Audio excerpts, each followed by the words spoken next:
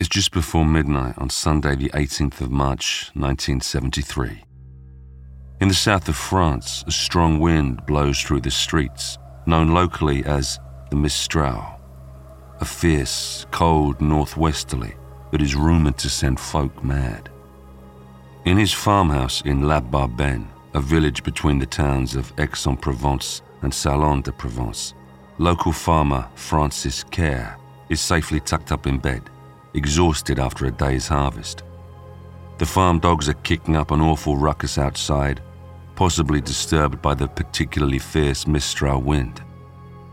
Knowing he has to make sure there are no poachers on his land, Kerr slips out of his warm bed and goes out to see what all the fuss is about.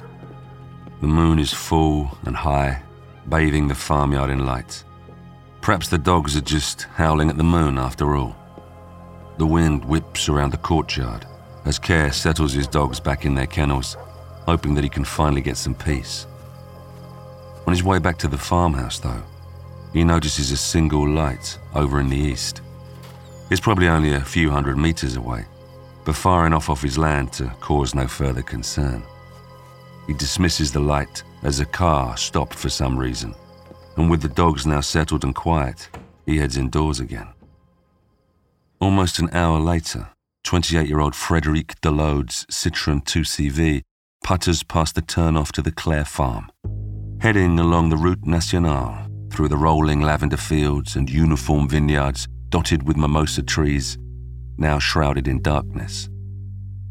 Just past the farm, Delaude notices an orange glow in the dark skyline ahead and recognizes it immediately. Fire. With this strong wind behind it, in these tinder-dry fields, wildfires will spread quickly. He needs to help. As he rounds the bend in the road, he sees it, a fire raging in a clearing off a narrow lane up ahead. He slows as he approaches, and his headlights pick out a dark, shadowy figure heading towards him, arms waving. Stopping the car, he lowers his window, shouting, "What's wrong? Have you had an accident?" "I've been attacked," comes the reply in French, spoken with an English accent. Staggering closer, the man is dressed in pale blue pajamas, despite the cool of the night. Though tall and athletic, he's clearly in distress. "I was knocked out. I've also been wounded," he says, his words partly snatched by the wind. Delaude gets out of the car and rushes to open the passenger door, realizing this man needs help. The distressed tourist almost collapses into the passenger seat, clutching his stomach. "Are you alone?" Delaude asks.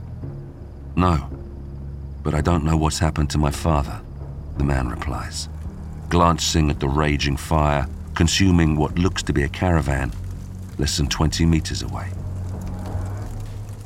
Delaude is not the only motorist to stop and offer assistance, and while some head off to call the police and fire brigade, a group of 3 friends help to move the tourist's car out of the way of the burning caravan, thankful that the vehicles are not attached. The helpful passers-by also help to disconnect a gas canister and remove a fuel jerry can from harm's way, trying to contain the fire as best they can until help arrives. Delaude leaves the 3 friends to wait for the emergency services, whose sirens can already be heard wailing as their approaching blue lights illuminate the night sky, and jumps back into his Citroën to hurry the Englishman to hospital, with questions about his missing father still hanging unanswered. While the fire crew extinguish what's left of the blaze, the police join the trio of friends in a moonlight search of the area. What has happened to the older man? Did he run away during the attack? Or has he suffered an even worse fate than his son? "Over here, quick," one of the lads yells, and the police rush to his side. Just a few meters from the burned-out caravan, partly concealed in the bushes, lies the body of an older man. His thick sweater is soaked in blood, and his pajama bottoms are rolled down around his ankles, leaving him naked and exposed. In the torchlight, the police identify a deep wound at the base of his skull. There are also signs that an attempt has been made to slit the man's throat. Caked in his own drying blood, the man is clearly already dead, the victim of a cold-blooded murder. A search of the white Hillman car at the scene produces 2 passports, which identify the tourists as Jeremy Cartland, now in the hospital in nearby Ceylon, and his father, John Basil Cartland, the murder victim. Warrant Officer Yves Salandra, the attending gendarme, feels his stomach drop. This new case will bring scrutiny from across the Channel and the frustratingly thorough and dogged detectives of Scotland Yard.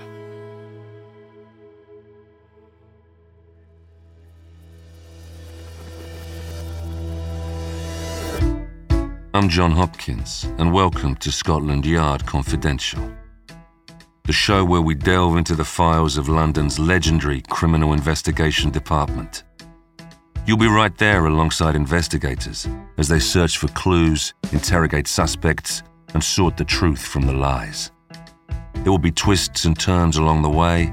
Sometimes the trail will run cold. Sometimes it will be a race against time. We'll rub shoulders with notorious gangsters, sit down with informants, and come face to face with cold-blooded murderers as we follow in the footsteps of some of the greatest detectives in history.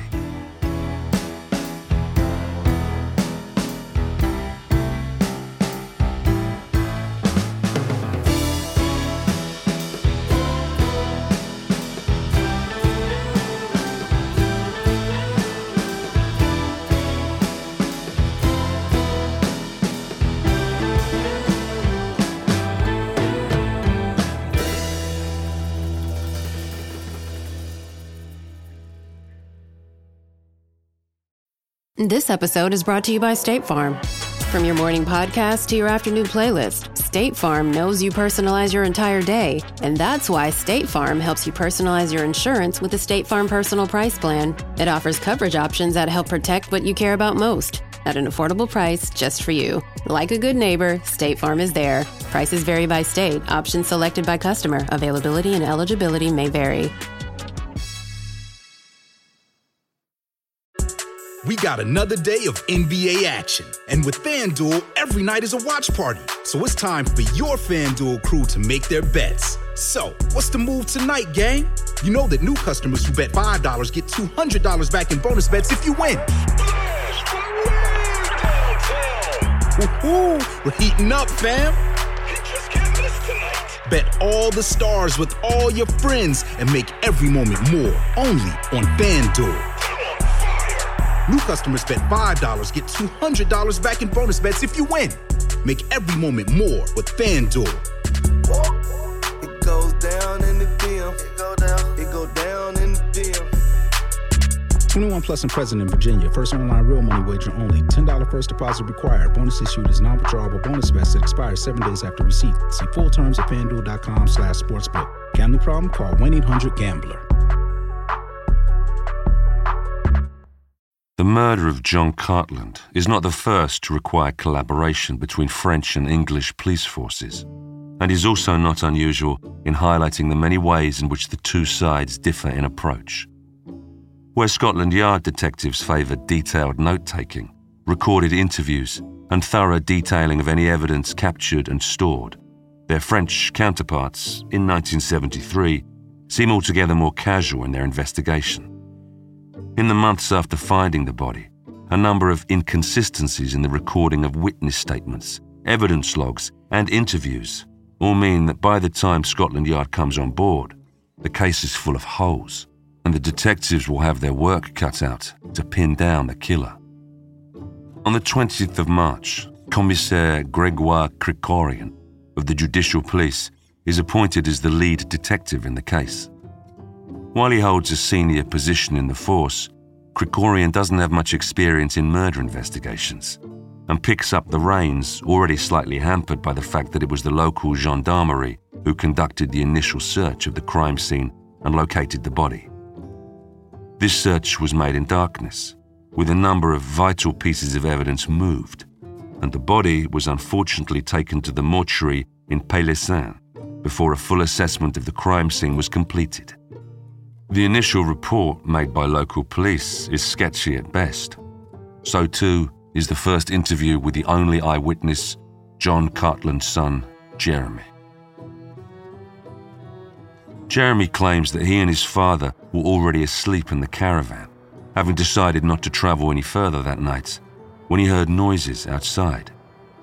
He says he woke his father to tell him and went outside to investigate, finding a stranger leaning into the passenger side of their Hillman car. Jeremy says he confronted the robber, but was instantly struck around the back of the head. When he came to, a little while later, the caravan was on fire and his father was nowhere to be seen. This is the account that Jeremy gives to the doctors who treat him in the emergency room at the hospital on the night of the murder, and also to the local police who interview him in the early hours of the following morning. The emergency room doctor, however, finds no evidence of a blow to the head, nor of any concussion, which you would expect from a patient who claimed to have been knocked unconscious.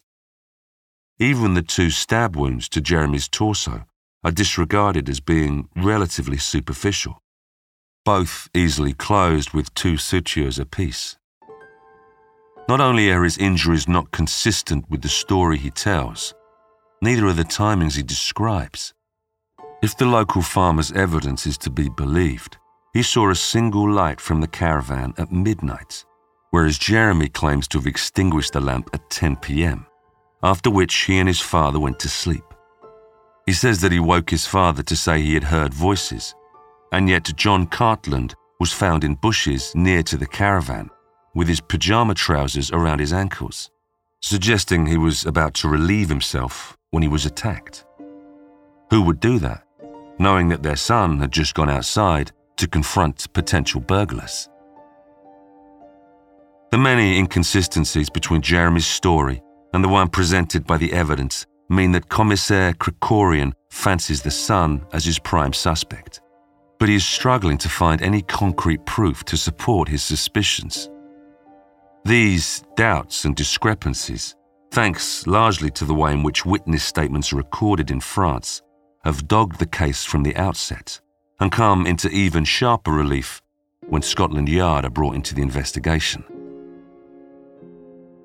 On the 26th of April 1973, just over a month after John Cartland's body was found in scrubland on the side of a quiet track off the RN 572, Detective Sergeant John Troon of No. 1 Squad Scotland Yard finds himself at the post-mortem of Mr. Cartland's body. The second to have been conducted on the remains, but the first back on the deceased's home soil.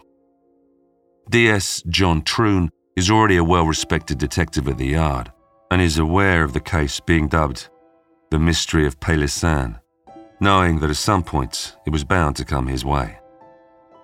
Section 9 of the Offences Against the Person Act 1861 states that if any of Her Majesty's subjects are murdered in a foreign country, the perpetrator can be charged, tried, and sentenced in England under English law.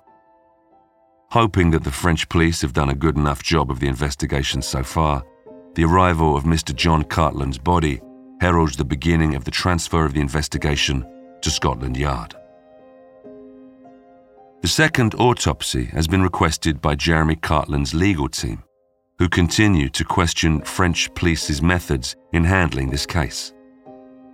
Knowing that the deceased son has already come under intense scrutiny for his part in the events on the night of his father's murder, DS Troon's senses are twitching. Is Jeremy trying to cast enough doubt on his accusers so that the case against him will be dismissed? It's nothing DS Troon hasn't seen before. In his illustrious career at Scotland Yard so far, John Troon has spent the majority of his time at C1 Murder Squad, or No. 1 Squad, as it is formally known. An instinctive detective, unflappable and thorough, he has already been at the helm of a number of high-profile cases. Also present at the post-mortem is Detective Chief Superintendent Ron Page, an experienced investigator, honest and solid, always frowning and never without his trademark pipe. He is known for his attention to detail, and this, coupled with Troon's intuitive detective's eye, means that the Yard has some of the best men looking at a case which already has diplomatic relations strained. The doctors conducting the post-mortem largely agree with the initial findings of their French colleagues. According to their report, the likely scenario is that Mr. John Basil Cartland was struck on the back of the head by a heavy, blunt object. This would likely have rendered him unconscious and he would have fallen to the floor. It appears his attacker then struck him several more times around the head, fracturing his skull. French police recorded finding a lump of concrete hidden inside a bloodied pillowcase at the scene, and it is believed that this was the weapon with which the head injuries were inflicted. More importantly, both the French and English doctors agree that the victim was still alive when he received the gaping 15-centimeter slit to the front left of his throat, severing the carotid artery. The fatal wound is thought to have been caused by the cutting edge of an axe. One such axe, belonging to the victim, was also recovered from the murder scene. 11 smaller injuries caused by the same axe, above and below the main wound on the neck, are evidence of a frenzied and sustained attack by a right-handed assailant. What is clear to the detectives on both sides of the channel is that whoever killed John Cartland was really determined to finish the job. This was no accidental assault after a robbery gone wrong. This was a sustained and deliberate attack. In D.S. Troon's experience, this kind of assault is usually born of a deep resentment for the victim. But who hated Cartland enough to do such a thing? From what D.S. Troon knows of the case already, both father and son were attacked on the same evening by the same assailants, but the older man's wounds bear no resemblance to his son's. John Cartland was brutally hacked to death, whereas Jeremy's wounds were little more than superficial cuts. If the attack had been the result of a thwarted burglary, or even a passing psychopath, why would they have meted out such brutality on the father and left the son relatively unscathed? Finally, while the majority of Mr. John Cartland's possessions were destroyed in the caravan fire, most of Jeremy's had been in the Hillman, begging the question of some kind of forethought on the son's part. Did he somehow know he would no longer need or want his father's possessions? When the case inevitably falls to Scotland Yard to investigate, these questions raise their heads again, along with countless others. Between the 7th and the 11th of May, Commissaire Krikorian arrives in the UK, where D.S. Troon is assigned to help him carry out background inquiries into the Cartland family. Although he's hit nothing but dead ends and brick walls with the investigation in France, Krikorian is still convinced that Jeremy is the likely guilty party. The French detective's laid-back demeanour, slightly hunched shoulders, and distinctive black moustache give him the air of one of those lounge lizards from the movies. And while the British press herald Commissaire Krikorian as a young Maigret, D.S. Troon finds him to be out of his depth, though nice enough.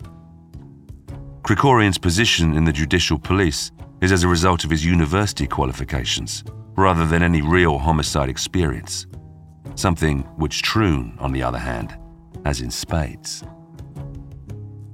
Despite his naivety, Commissaire Krikorian does seem honest, and D.S. Troon believes him when he says there is more to the relationship between father and son than has been declared. Sure enough, after Krikorian returns to France, Troon and his team continue to dig into the family and discover a wealth of evidence giving both motive and intent for Jeremy Cartland to kill his father. Always slightly fractious, the relationship between father and son had soured when Jeremy refused to break off an adulterous affair with a married woman. It was a dalliance that infuriated his father, and the older man made this very clear to anyone who would listen.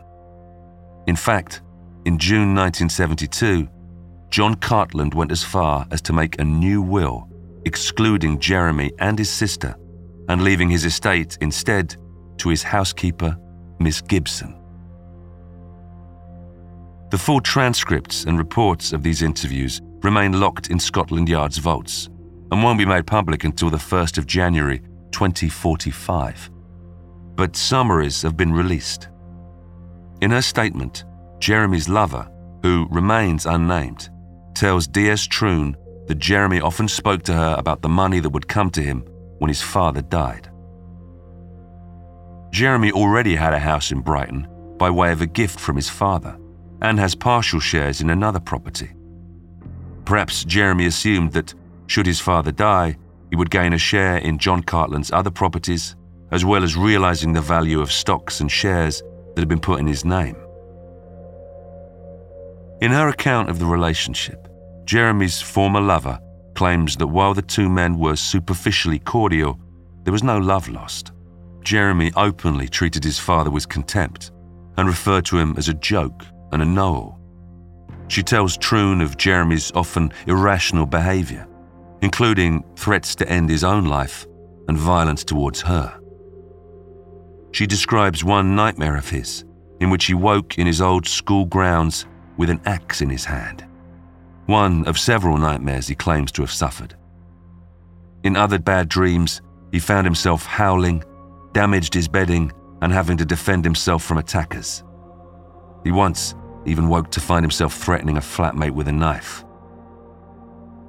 Could Jeremy have killed his father during one of these sleepwalking nightmares? Other witnesses, too, corroborate her version of Jeremy and John's relationship. One friend tells of Jeremy's repeated threats to kill his father by pushing him over a cliff or driving a nail into his head or poisoning him. Though apparently his favourite and most returned-to method was to kill him with an axe while chopping wood and claim it to be an accident afterwards.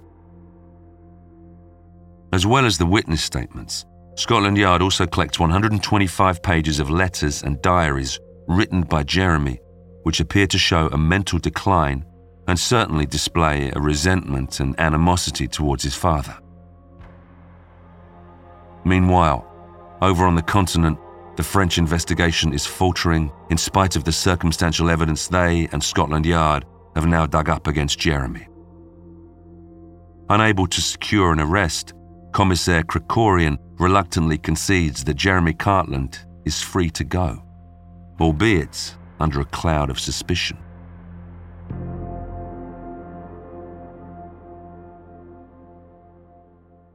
Making the French detectives' task more difficult is the fact that Jeremy's hotshot lawyers secured him partie civile status in the case before he left France, meaning that he would now be taking a joint action with the police against an unknown person, referred to only as X, for the murder of his father and his own attempted murder. This strange quirk of French law does two things for Jeremy's cause. One, it means he can only be interviewed by the judge, not the police, and only in the presence of lawyers with questions submitted 24 hours before the interview, effectively sidelining French detectives. The other benefit is that by becoming a partie civile to the case, he becomes accuser, not accused, meaning he can reject any accusation of guilt for himself, but still vow to help bring the true culprits to justice. With his hands tied, Commissaire Krikorian tries to get Jeremy to return to France on the 17th of May for a reconstruction of the evening of the murder, with a view to charging him for arson and then letting the trial for murder unfold alongside. Possibly sensing that if he attends, he will likely be detained, Jeremy wisely stays away. If arrested there, he would almost certainly face trial, and if convicted, he would be sent to the guillotine. It isn't until 1981 that capital punishment is abolished in France. With the reconstruction concluded without their key witness, a warrant for Jeremy's arrest is indeed made. However, the British authorities don't see that enough evidence has been provided to justify an extradition. Instead, the decision is made at government level to hand the case over to the British. the dossier of files is passed to the Director of Public Prosecutions, who directs D.S. Troon, Ron Page, and a handful of other officers to head to France to conduct their own investigations. Despite already knowing of some of the differences in investigation methods, D.S. Troon is surprised by just how many errors have been made in the handling of the case. Not only was the initial search of the crime scene carried out in darkness and the body and other evidence moved, but certain key pieces of evidence were not logged properly or, in some cases, even entered into the record. The crime scene was never sealed off either, allowing it to become a circus of sightseers and trophy hunters. Finally, witness statements in France are recorded as a general summary of a conversation, rather than a verbatim transcript of questions and answers as they are in the UK, meaning that answers and statements can either seem vague or strangely defensive. The file's a mess, even for a seasoned detective like D.S. Troon.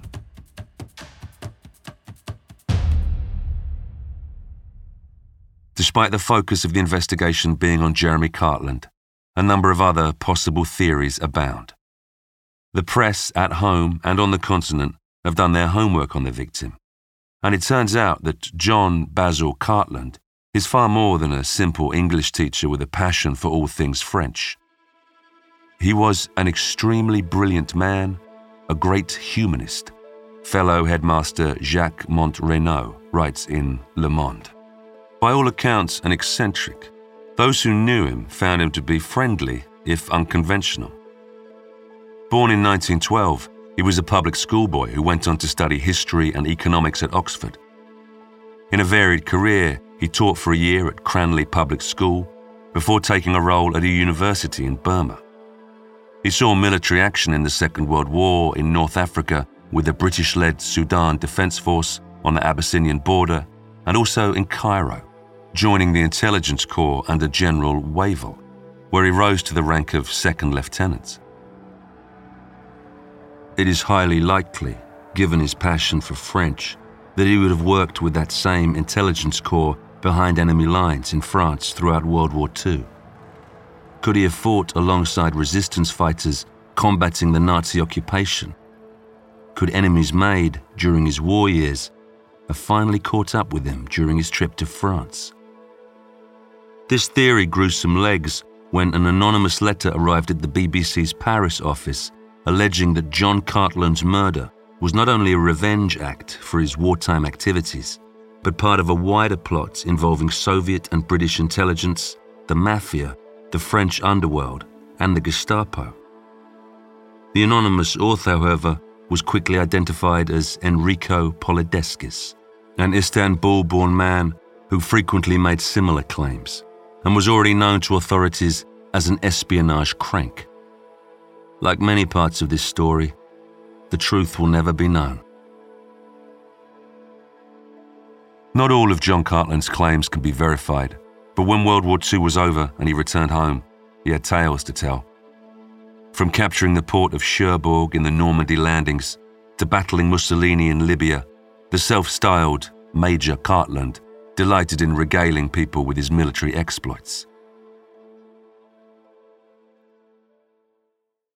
In the 1950s, Cartland acquired a new fortune, thanks to an alliance with Mohammed al-Sanusi, the future King Idris I of Libya, who, having become a friend in battle, once apparently gave his English comrade a suitcase stuffed with US dollars. Of course, this could equally have been another of John's tall tales. However Cartland came upon his wealth and whatever connections, good or bad, he made throughout his life, the truth remains that John Basil Cartland died with his pajamas around his ankles in an isolated lay-by in the south of France, and police are none the wiser as to who killed him.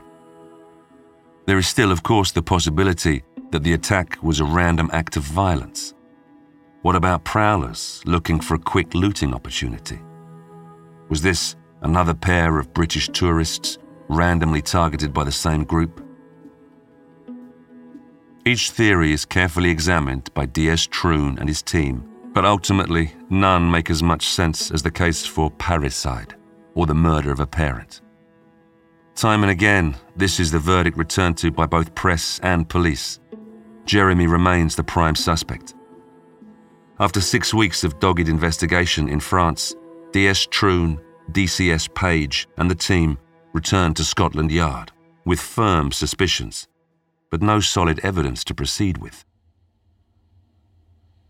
On the 21st of December 1973, 9 months after his father was murdered, Jeremy is interviewed by Ron Page of Scotland Yard's murder squad. The interview is conducted in front of Jeremy's solicitor and recorded by John Troon. As a partie civile, Jeremy has copies of all the reports and statements from the French investigation, and he perhaps used these to refresh his memory of his account, since pretty much all of his answers match those given at the time. This, in itself, is unusual, as even true accounts change over time. The only significant difference in his testimony is that he now claims he had no financial expectations from his father's death. With the will having been read in the intervening months, Jeremy now knows there would be no reward for him there, and he goes as far as to say he assumed his father would live another 20 years or so. He also denies ever discussing his potential inheritance with anyone, nor fantasizing about the ways he might kill the older man. Not bound by the restrictions of the French partie civile, DCS Page and DS Troon are not obliged to show Jeremy any of the statements they have gathered in England from his friends and family. Ultimately, the interview ends with no further discoveries, and Jeremy signs the statement Troon has recorded as being true. Like their French counterparts, Scotland Yard are left with suspicions, but no evidence for conviction.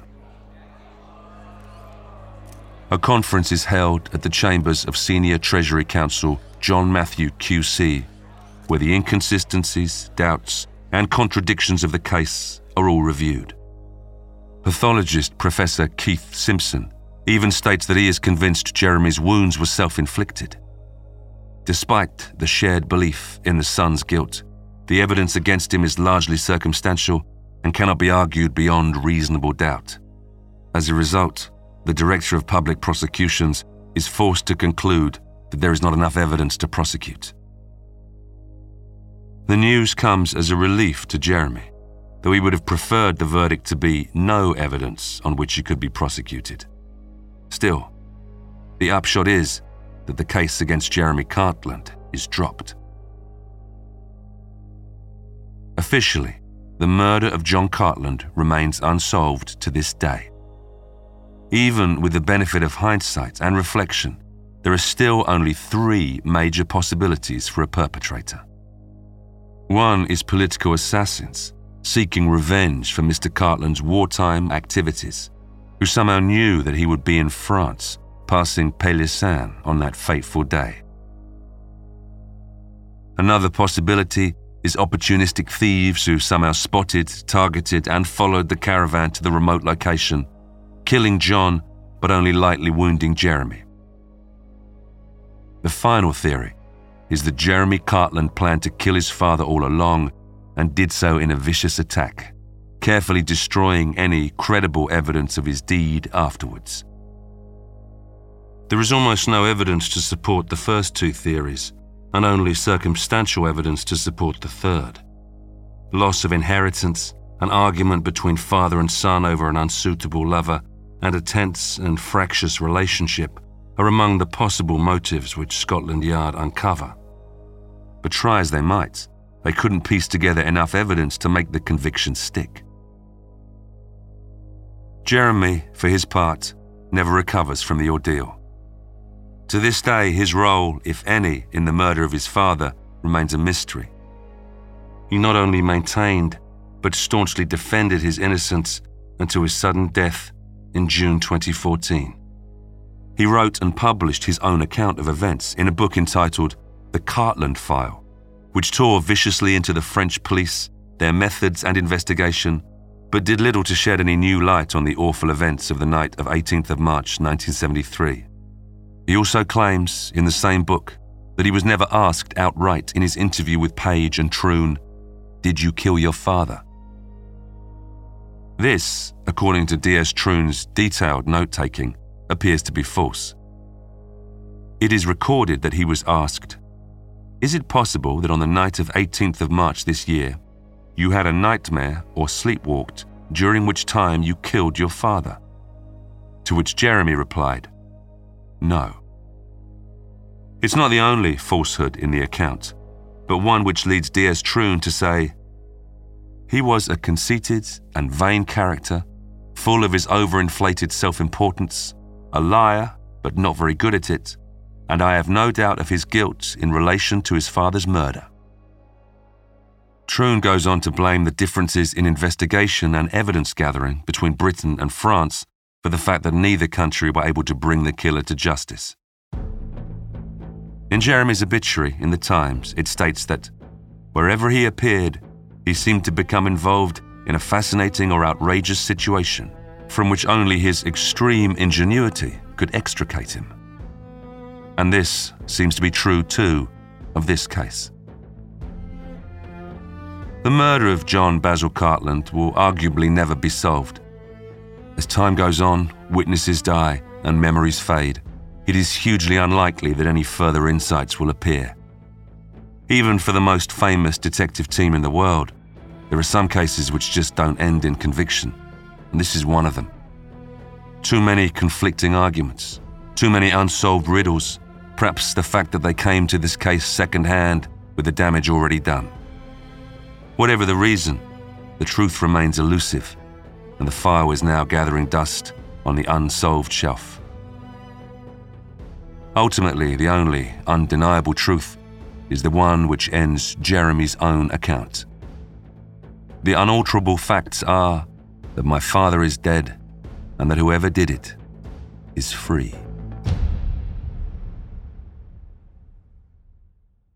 Next week on Scotland Yard Confidential, we travel back to the swinging 60s.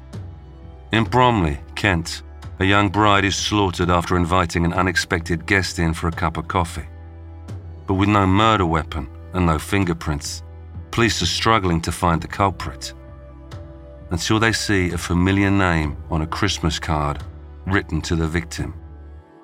The name of a man who thinks he's clever enough to have gotten away with murder, and it looks as though he might. We join Margaret Pereira, the first woman on the scientific staff of the Metropolitan Forensic Science Lab, as she pieces together the evidence against him, fibre by fibre.